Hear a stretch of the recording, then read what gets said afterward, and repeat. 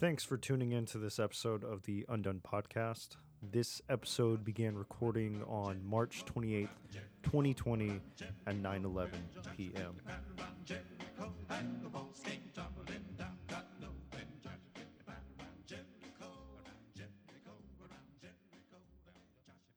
So for the last few months, COVID-19 has really taken the spotlight in the media. And let's be honest, that's the right thing to do. But how we talked about in the last episode on the Four Horsemen, that's what that does is that creates a blind spot. And in this blind spot, if we're being real, this allows bad actors to do so as they please without any scrutiny. As the great President Abraham Lincoln once said, and I hope you remember this from school, a house divided cannot stand. And if we look at the United States in the last decade, this house's foundation has become even more shaky.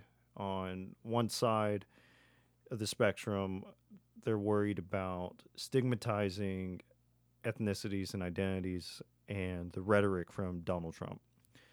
On the other side of that spectrum, on the right, there's been a fairly more caustic reaction, whether that's from the erosion of public trust or their combativeness on semantics.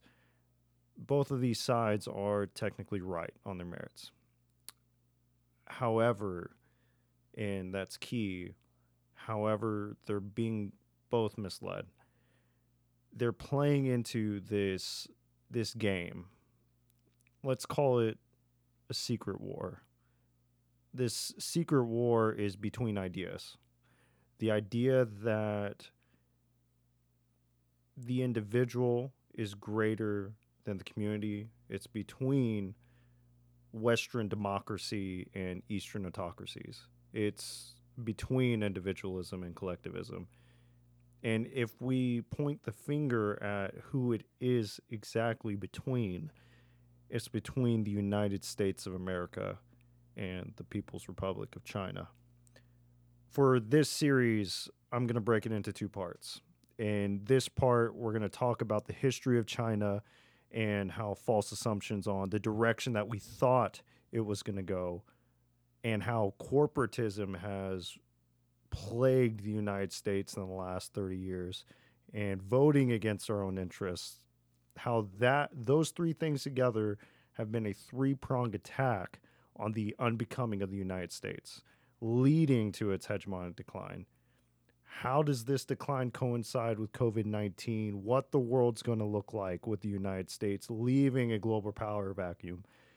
In the second part, though, next week, we're going to look at the history of China and the United States again, but how that really has influenced current events, including the battle for democracy in Hong Kong, or the one-child policy, or the one-China policy, and how the CCP, the Chinese Communist Party, has played Americans into fighting amongst ourselves, especially during this coronavirus pandemic.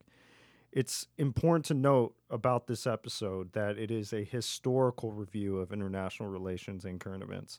My critiques are not against the citizens of China or Asian Americans, but they are critiques of the Chinese Communist Party and their propaganda through the last 100 years. Good morning, brother John. I want to stop and talk with you just to tell you how I come along. So for starters, China has this rich, long history. This history goes back 4,000 years. It's one of the oldest civilizations that was at the center of all commerce at one point and ruled under what emperors called the mandate of heaven. If we look at modern China borrows many of its geopolitical strategies and policies from during the Warring States period from 475 BCE to 221 BCE. And mainstream critics really argue that they only use axioms from its past metaphorically. But if we're being honest and critical, current events prove otherwise. A common misconception about China is that China wants to be just like us here in the United States. This isn't true in the slightest, and don't let that fool you. Where us Americans prefer directness and being blunt and straightforward, the Chinese favor indirectness and ambiguity to create deception, to create a fog, so to say. They would paint themselves in the 19th century and 20th century as backward and in need of assistance for its rise to power. This deception is married to the concept of she. And if I can break down she in the easiest way, she, one, it can't be directly translated into the English language, but it's really described as the universal alignment of forces. Think of it as the propensity for things to happen. This is used in warfare to gain an advantage over one's opponent. If you've heard of any Eastern philosophers, you've definitely heard of Sun Tzu. And in Sun Tzu's theory of warfare, he places an emphasis on utilizing shi to use minimal force that results in the massive and maximum destruction of the opponent. Modern Chinese strategists have gone further to adopt the 36 stratagems from their ancient past to return the mandate of heaven back to China.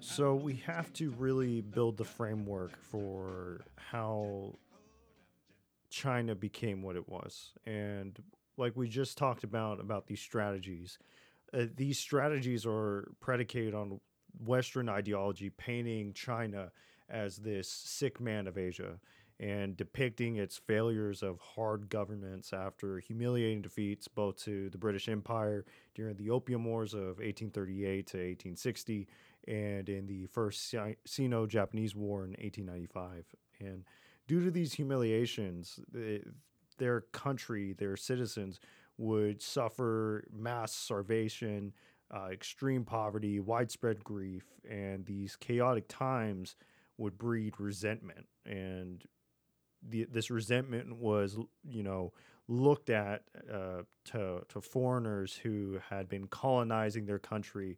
And from here, this resentment would really broil in poor young farmers. And these poor young farmers adopted, physical skill and were heavily influenced in what it is to be Chinese and Chinese nationalism. And this group is now known as the Boxers.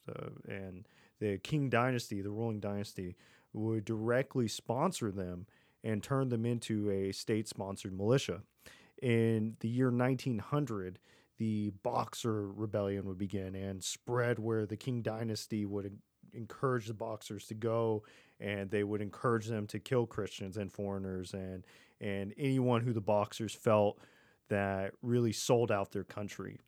However, though, this rebellion was immediately squashed by a international force of just to list a few countries: Austria, Hungary, France, Germany, Italy, Japan, Russia, and the United States and the United Kingdom. They would force the Chinese to pay reparations from the lives lost to this rebellion, and this would only further reinforce the negative European perceptions about China and its people. It creates this plight of xenophobia on both sides. The Boxer Rebellion would only accelerate the fall of the Qing dynasty and would set the backdrop for the rise of communism in China in 1911. And communist China would not forget what they call the century of humiliation to the hands of Western powers. This would become a monster of our own making. I wish that Franklin D. Roosevelt had lived to see this day. General Eisenhower informs me that the forces of Germany have surrendered to the United Nations. Much remains to be done. The victory won in the West must now be won in the East. Since May 7th, 1945, the United States has enjoyed political, economic, and technological dominance over the globe. It's really, we've really been able to shape ourselves into the world's hegemonic power. this power, this power comes from us defeating the Axis powers in World War II. And essentially, when we talk about eras, you've probably heard of, the age of dinosaurs or the age of man. This era ushered in what we call Pax Americana. And this has been coupled with the U.S.'s ability to project its hard power on a global scale. And defeating Hitler and the Axis powers would create this struggle between the Soviet Union and the United States for unipolar dominance, and how their different ideologies would shape the world. And in 1949, the leader of the communists, Mao Zedong, would declare victory over the ruling Nationalist Party at the time of Chiang Kai-shek, which, after their defeat, they fled to Taiwan. One China becoming two, and if we can pinpoint where the secret war starts, it is at this moment. Under Mao's reign, the Chinese would adopt this new nationalist identity, but they would feign weakness to the Soviet Union as the leader of the communist world. Mao Zedong would adopt Western ideas of social Darwinism, but would adopt the Soviet model for industrialization. So you have, the strongest will survive politically, but economically you have a command economy. And unlike the Soviet Union, communist China had a very dense population and not a surplus of usable land. If you look at the history books, this period is probably characterized by the ill-fated attempts to hyper-industrialize and mobilize China's economy. In an attempt to modernize and improve the life of the Chinese, there would be setbacks. There would be the eradication of all sparrows who Mao thought were eating too much of the grain from crops. But unbeknownst to him, sparrows were really staving off another pest. They were staving off locusts. And losing their major predator, locust populations would boom and they would devour everything in their path. This would probably have been the near unbecoming of communist China, and this resulted in one of the worst famines. This resulted in tens of millions dead, where there was widespread hunger and famine, and people would be forced to resort to unthinkable acts like cannibalism to survive. Tensions between the Chinese Communist Party and Soviet Union would actually begin to deteriorate farther by the end of Mao's Great Leap Forward. And the Chinese Communist Party elites would start this internal battle with their founding father, Mao. And Mao had developed this cult of personality throughout the country. He was the face of the Communist Party. Wherever you go, you would see his portrait on factories, in homes, in places of worship, and citizens would actually begin to study the thoughts of their great leader. They would pore over his official textbooks, and in a sense, this became their religion. This became their orthodoxy. The Communist Party would try to blame Mao and depose him, but Mao would instruct his flock to continue the cause under his cultural revolutions. And this would be a turning point. This would be a turning point for young communists. They destroying what Mao called the four olds, which were old ideas, old customs, old culture, and old habits.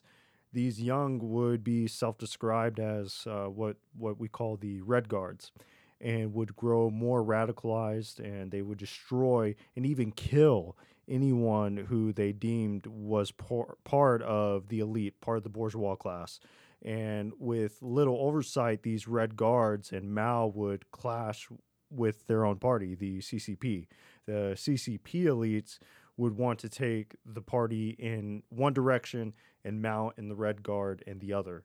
And and thankfully, at the time, the Communist Party was able to quell the Red Guards. They would force them to retire to the countryside. And among those in the Red Guard, there was a young man named Xi Jinping. And remember that name because we'll get back to that. On March 2nd, 1969, so the Soviet Union soldiers and the Chinese communists would actually clash at their common border. And this was unheard of at the time. The two communist countries fighting each other, right? The Americans would use this schism for our advantage, and especially for our advantage during what we call Cold War diplomacy. However, unknown to us at the time, the Chinese planned to use us, the Americans, as they had used the Soviet Union as tools for their own advancement. The Chinese feared invasion from their northern neighbors and saw the Soviets under the Brezhnev doctrine as a bully and as ironically, a tyrant, and would not allow any other communist country to question the Soviet Union's authority.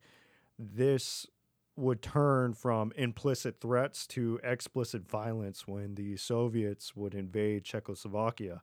The Chinese really feared imminent invasion and became even more paranoid. So they developed this strategy, and this strategy would play us Americans and utilize the rivalry between the Soviet Union and the United States and really pit us against each other even more. The Chinese would be borrowing from one of the stratagems of kill with a borrowed sword, or it can be better described as attacking using the strength of another. The Soviet Union would warn us. They would actually come to us and warn us of what China's true intentions were, but we didn't listen.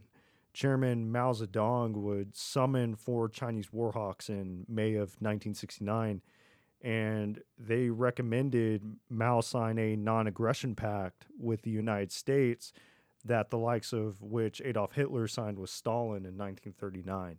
Mao saw that the universe, or if you remember, Xi was pushing China out of the Soviet Union's orbit and into the orbit of the United States.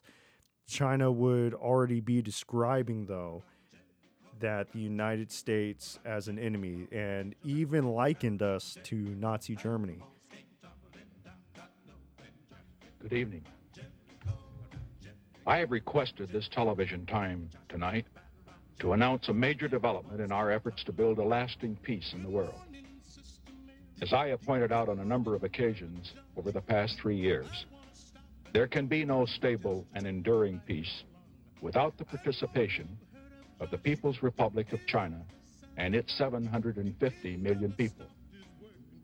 That is why I have undertaken initiatives in several areas to open the door for more normal relations between our two countries.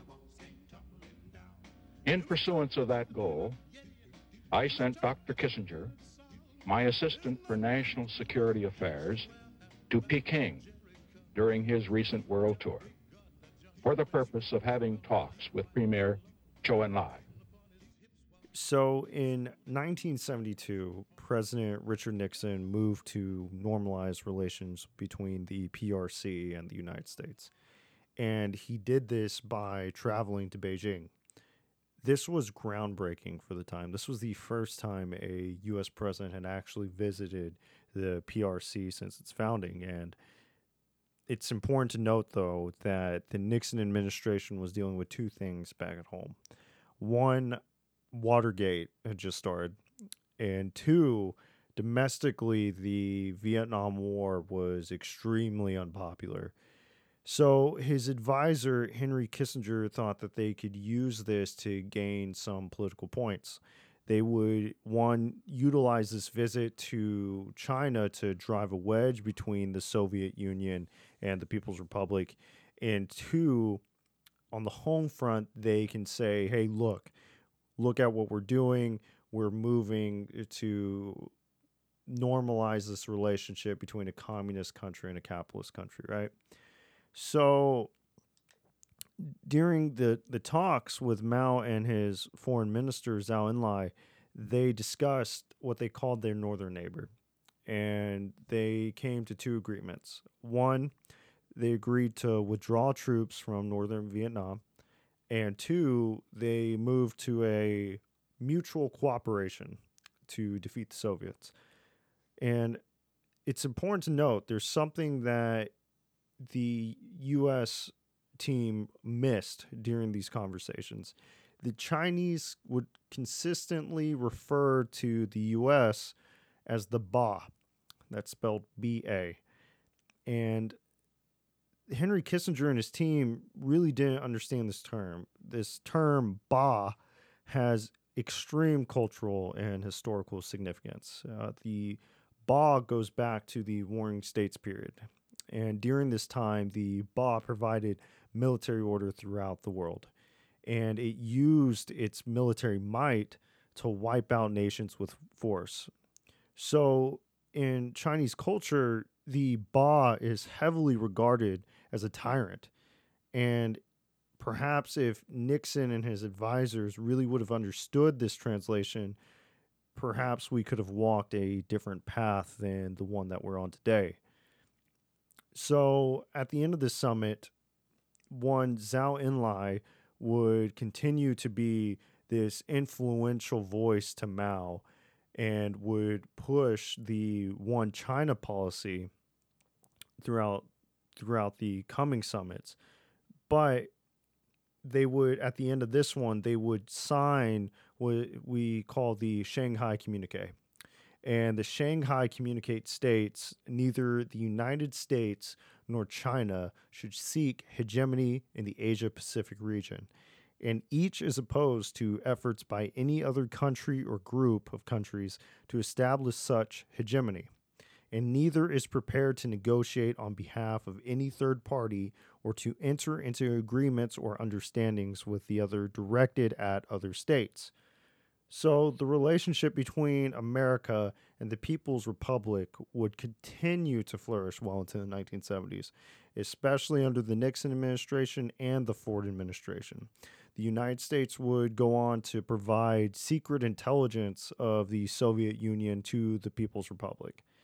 But during this time, though, back in China, Mao Zedong would be fighting this internal struggle, this internal conflict. And essentially, he was refereeing on one side those that benefited from the Cultural Revolution, and on the other, those who believed that the People's Republic was all the worse for the atrocities that they had committed. Now, in 1976, Mao Zedong would pass and would hand that torch onto the leader, Deng Xiaoping. And Deng Xiaoping is going to be an influential face of what China became today. So Deng would take this mantle, and the great proletarian revolution under Mao left China poorer, left it weaker, and economically isolated. And Deng Xiaoping really believed two things. One, that China had backed the wrong horse. And two, the People's Republic, to rival the United States and to rival their economic and technological power, it would have to do so through scientific development and through technology development, both of which the United States had had. So Deng Xiaoping would replace the command economy of Mao Zedong with a socialist market economy. In the United States of America and the People's Republic of China, January 1st, 1979. The United States of America and the People's Republic of China have agreed to recognize each other and to establish diplomatic relations as of January the 1st, 1979. The United States recognizes the government of the People's Republic of China as a sole legal government of China. Within this context, the people of the United States will maintain cultural, commercial, and other unofficial relations with the people of Taiwan. The United States of America and the People's Republic of China reaffirm the principles agreed on by the two sides in the Shanghai Communique of 1972 and emphasize once again that both sides wish to reduce the danger of international military conflict. Neither should seek hegemony, that is, the dominance of one nation over others, in the Asia-Pacific region or in any other region of the world, and each is opposed to efforts by any other country or group of countries to establish such hegemony. So we have to continue establishing that framework and the foundation of both what is happening in the United States and also what is happening in China at the time. And we have to talk about the Reagan ascendancy and why it's so important. And so, not to backtrack too far, but in the 60s into the 70s, we had seen a surge and a rise in conservatism. And what really set Reagan apart from during his campaign was that Reagan was himself. And during this time, we have to understand that Americans were dealing with a lot of doom and gloom in the 1970s. And so what Reagan did was present this vision of America that appealed to a lot of people, and in particular, the emerging Sun Belt middle class, right? And Ronald Reagan, if you didn't know, was actually an actor and a politician who had made a name for himself as governor of California. And in his Time for Choosing speech in 1964, this really helped launch him onto the national stage. And many people who met him liked him. He was he had this humor and likability and was able to get laughs out of people during presidential debates. And this is important because this was a new take in a reformation of, what a politician was like to the public, right? And so Reagan and his vision, his promise was promise. And we have to put it into perspective. The 60s really ended on a sour note. Vietnam had dragged on. The gas prices remained high. The Nixon administration really came tumbling down, and there was high amounts of stagflation, and the sphere of influence of the USSR really saw no end in sight. So Reagan, in contrast to all the pessimism, ran on this campaign that promised improvement to every aspect of American life. And these promises resonated with the middle class in particular. And he vowed to cut inflation, interest rates, taxes, reassert American strength on the global stage, and ending the hostage crisis that Carter was unable to end, and scale back the size of government. And what we should find the most ironic thing is that this is what politicians have been telling us the last 10 election cycles. 12 years ago, former President Nixon arrived in Beijing, stepped down from Air Force One, and shook hands with former Premier Zhou Enlai. Premier Zhou would later tell him, "Your handshake came over the vastest ocean in the world. 25 years of no communication." With one handshake, America and China each turned a new page in their histories. I believe that history beckons again. We have begun to write a new chapter for peace and progress in our histories, with America and China going forward hand in hand. Xie Shou Bing Jin. We must always be realistic about our relationship, frankly acknowledging the fundamental differences in ideology and institutions between our two societies. Yes, let us acknowledge those differences. Let us never minimize them, but let us not be dominated by them. I have not come to China to hold forth on what divides us, but to build on what binds us. I have not come to dwell on a closed-door past, but to urge that Americans and Chinese look to the future, because together we can and will make tomorrow a better day. So, despite these promises that we just talked about, the Reagan presidency was plagued by a series of scandals. And honestly, the Iran-Contra affair requires a podcast within its own, because how convoluted and how crazy it is. Essentially, to summarize, Ronald Reagan and his administration bypassed Congress's authorization to supply arms to the anti-communist rebels. And Congress had passed legislation in 1982 to 84, 3 amendments, which we call the Boland Amendments. And there was a series of large investigations by both Congress and the press. And, Ronald Reagan would go on to provide military supplies to the anti-Soviet Afghan rebels, the Khmer Rouge, the anti-Cuban forces in Angola. And there's a book, Charlie Wilson's War, which tells a story, among many others, of how America purchased $2 billion worth of weapons from China to support the Afghan rebels.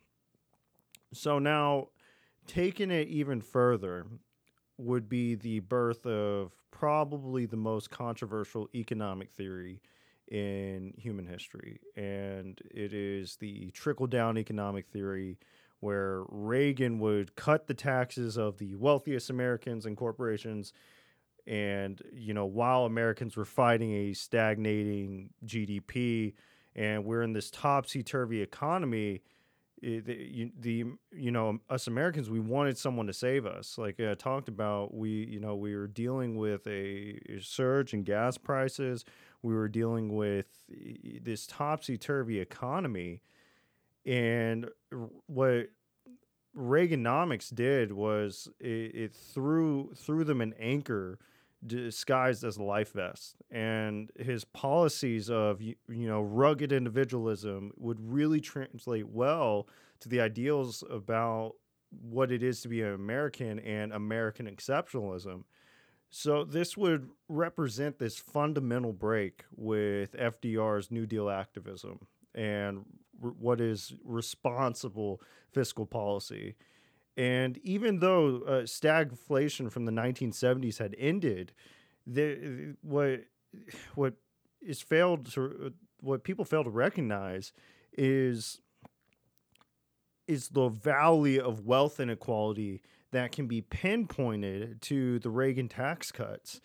So a study from the Economic Policy Institute in 2019 found that CEO pay has risen by 940%. I'm going to say that again, 940%.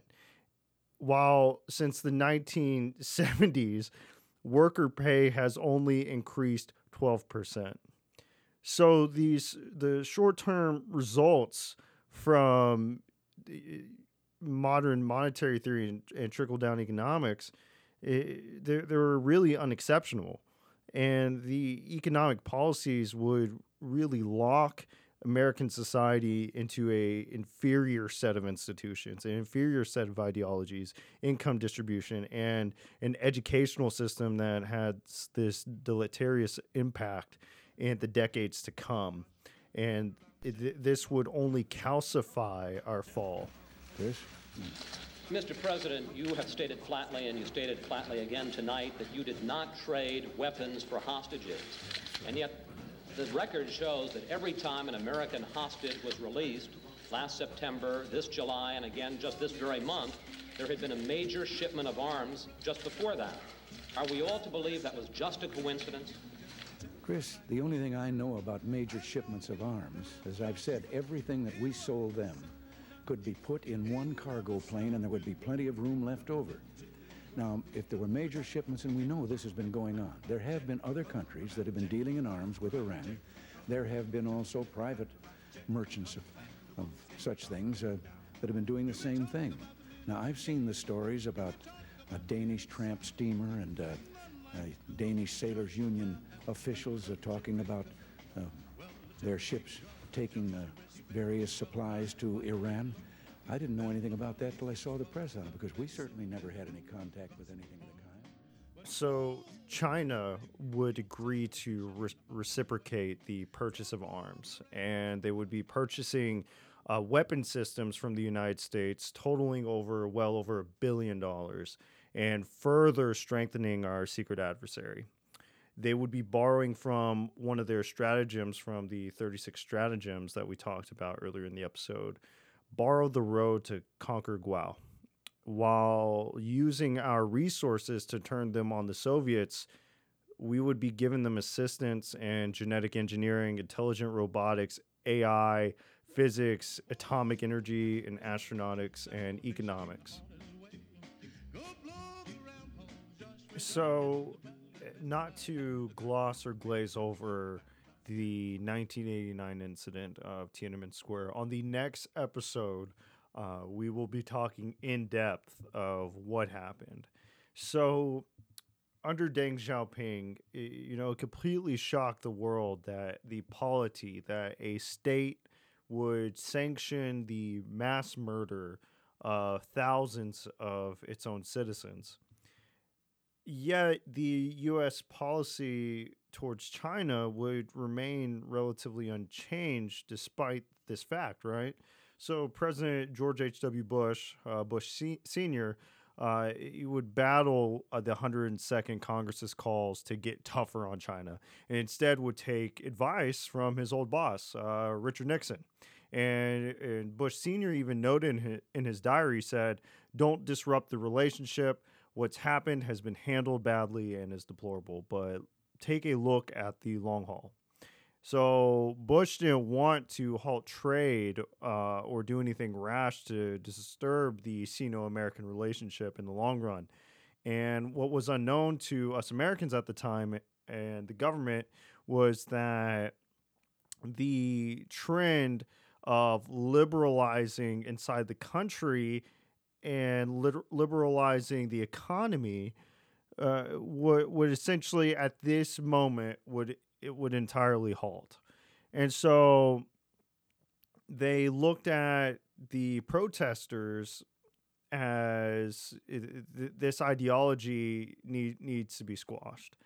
And so cabinet members inside the Bush White House would spin that this massacre was only a temporary setback, and that the trend for democratizing for China was still strong, yet in reality, this isn't true whatsoever. So China would witness Xi shifting in their favor in November of 1989, with the USSR regime in East Germany completely collapsing and opening its borders.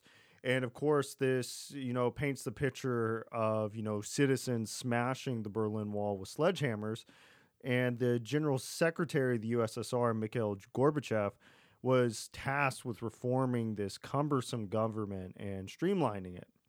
And he instituted the policies of glasnost and perestroika, meaning openness for the former and restructuring for the latter. And these policies would shine this light on the worst of both the capitalist and the communist systems. And in some markets, price controls were lifted, but existing bureaucratic structures were left in place. And what this did was allow communist officials to push back against policies that did not benefit them personally.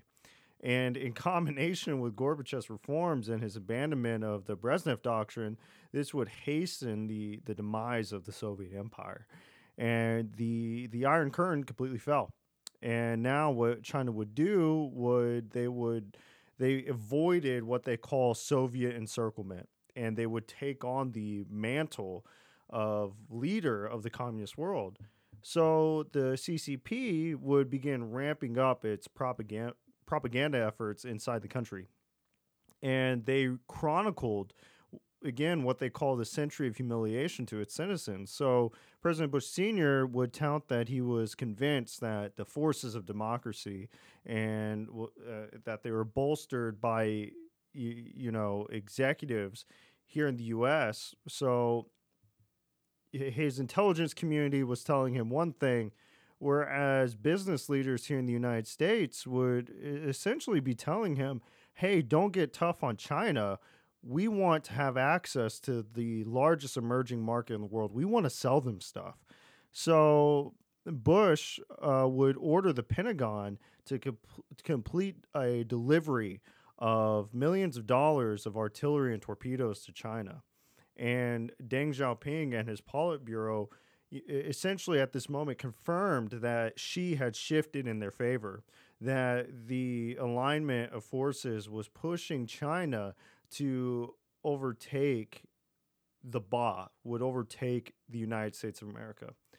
And essentially, they had killed two birds with one stone. So now China would no longer need America to protect them from the Soviet Union, and that they could focus on the real threat, us, the United States. So I really hope that the 40 minutes of content that we've been going over has given you an understanding of how we are in the situation we're in currently with China and the United States essentially going head to head, in the 21st century.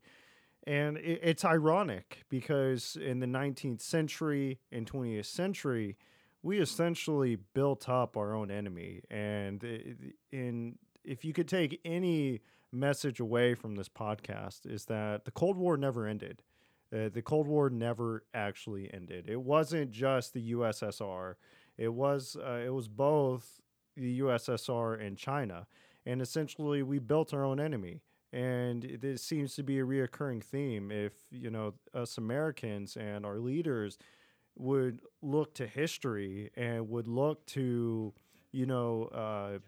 Great Britain, and let's look at how the British Empire ended. They overspent themselves. They overextended themselves.